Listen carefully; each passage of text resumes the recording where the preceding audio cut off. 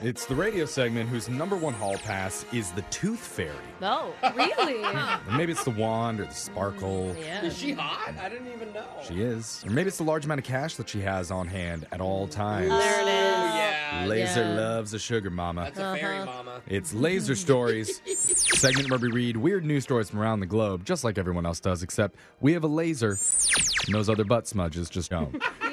This first laser story is out of France. Oh, UV. Patricia and David Carpenter and their two children moved into a new place last year.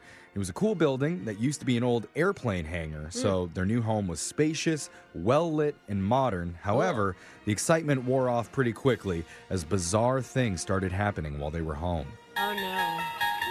Oh, those type of bizarre things? Yeah. First, their daughter started seeing strange things like black shadows moving around the house. I'm so scared. I wish I had a ham sandwich to calm my nerves. Is that Shaggy? Yep.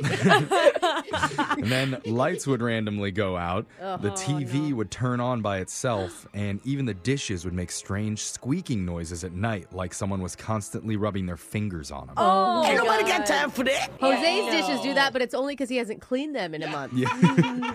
Fed up, the couple sought the service of a ghost hunter, and after being inside, the inspector told them they were indeed being haunted by a trapped spirit from the 19th century, a woman named Ernestine, who wanted them gone. Was she... What do was you she do? like a maid, though? Because it sounds like she's checking the TV. She wants to make sure everything's off and clean. That'd be nice. She sounds like the Karen of the 19th century, just unhappy with the entire layout. And there was just one problem, though. Patricia and David don't have the luxury of just simply moving to another home. Right. There was no way to afford it. But they were literally losing sleep over this. That's why after 8 p.m. every night, they set up a tent out on their balcony. They slept in the tent? What? Whoa. Yep. With their kid? The couple say they had no other option. It's the only way for them to get a good night's sleep. They've been doing it over a month. And right now, there's no end in sight. Oh, my God. They're just hoping the ghost finally gets bored and leaves them alone. Probably not. I would go with another tactic, like maybe burning some sage. I don't know. Oh, yeah. Trying to make friends with a ghost. Boring a ghost to death. That's tried and true. No, they're already dead. They're already dead. Maybe that's how she was killed. Oh. This next laser story is out of Florida. A 69-year-old guy came home from a doctor's appointment the other day, found a random woman skinny dipping in his pool in the middle of the afternoon. Party's here! God, it's like dreams do come true. It was around 90 degrees out, so it was hot, hence the birthday suit. Uh-huh. Got it. So he called 911. What? Oh, come on, bro. Just ask her to leave. I mean, Yeah. who hasn't broken into somebody's pool before? When the cops showed up, 42-year-old Heather Kennedy was still completely naked, hanging out in his pool cooling off, and she refused to leave. Oh, no, she didn't. It's hot out. You know? I know that If it was me, I wouldn't want them to call the police, that's all. I feel like we all have a lot of sympathy for her, and I don't know Yeah. that we should. Yeah, I'm but on her side. Yeah, me too. The officers offered her some clothes to cover up, but she wouldn't get out of the water and told the boys in blue just leave her alone so she could keep swimming. Yeah. And That's they not how this works. eventually did get her out of the pool, and now she's facing charges for trespassing and resisting arrest. But maybe the best part of the story is when she went to gather her clothes, a bunch of drugs fell out. okay, we were on your side for a second. I mean, if you're not Yeah. going to share them, Come on. So obviously the cops asked her about those, and Heather's response, the drugs weren't hers. Oh. They Never really are. belonged to a friend named Crackhead Chris. No. that's actually believable. I was like, look, I'm going to Yeah. take a crack swim break, and Yeah. you want to just let me hold those. Mhm, and my friend Meth Head Mark, too. She's due in court early next month to deal with the skinny dipping charges. No word on if Crackhead Chris is going to show up to be a character witness for I her. think he's hanging out with Heroin Harry. Yeah. You know? This next laser story is out of television land. Fans of a specific game are losing their minds because news just hit that Fox is currently developing a physical reality competition series based on a childhood favorite, the Hasbro game Mousetrap. Oh, I loved I love Mousetrap. Mousetrap too. Did you ever play Mousetrap, Alexis? Maybe like once. We never Maybe. played the game. No, we you just just set off it the up. trap. Yeah. It was so fun. Contestants will work through a series of demanding challenges requiring the utmost physical and mental endurance.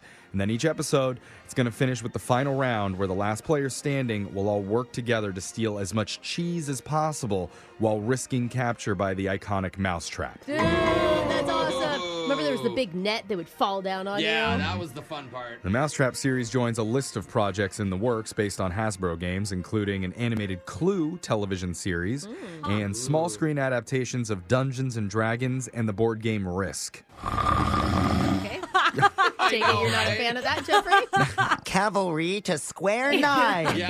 We'll be back after this commercial break to see how that panned out. Hasbro's competitor Mattel's also working on TV adaptations of its popular games, including Uno and Whack-A-Mole. Oh yeah, I still want Uno. I know nobody's for it, but Whack-a-mole sounds fun to me. No, Okay. the best game that they'll invent is Operation. That's Take a sick. person, Oh, yeah. random person's Yeah. going to do surgery on this random guy. Let's Yeah. see if he doesn't touch the edges.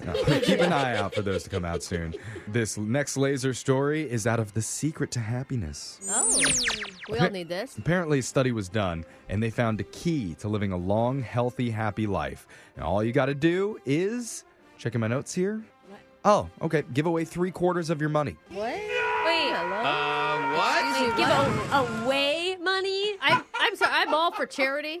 3/4 is a lot, Jeffrey. lot. How much? I mean, maybe if you're Bill Gates, it doesn't matter, or Jeff Bezos, but Okay, selfish, but researchers at a university 3/4. in the Netherlands found a direct connection between the amount of money people give away and how long they live. oh, it's in Netherlands. Oh my God. It's like they don't have to pay for anything there. They found France and Japan have the longest life expectancy, and people in those countries share an average of almost 70% of their lifetime income. Wow. That's awesome. It does feel good to give back. Also, they have mortality rates that are much lower than China or Turkey, where people only share 44% of their savings.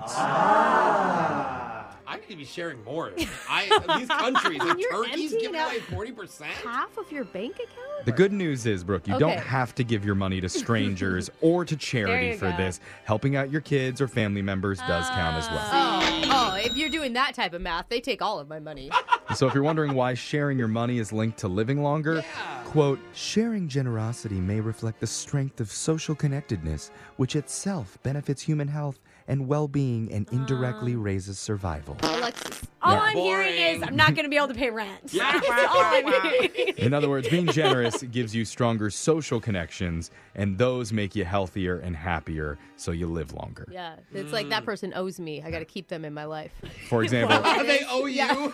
do you know how much money this guy's given to high-heeled shoes over the years? Uh-oh. I don't know the exact amount. I just know it's all in ones. Is that considered charity? I think so. According to that list, it is. Okay, or maybe just the shoe's name was charity. Yeah. Either Yeah, way, there it is. that sound means Laser Stories has come to an end for the day. We'll do it again same time on Monday. Brooke and Jeffrey in the morning. Grab a 30-day free trial of Live by Live Plus, and you'll get unlimited skips, commercial-free music, and all of the podcasts and live streaming events you can handle. Visit livexlive.com/podcast1 to learn more and start your free trial.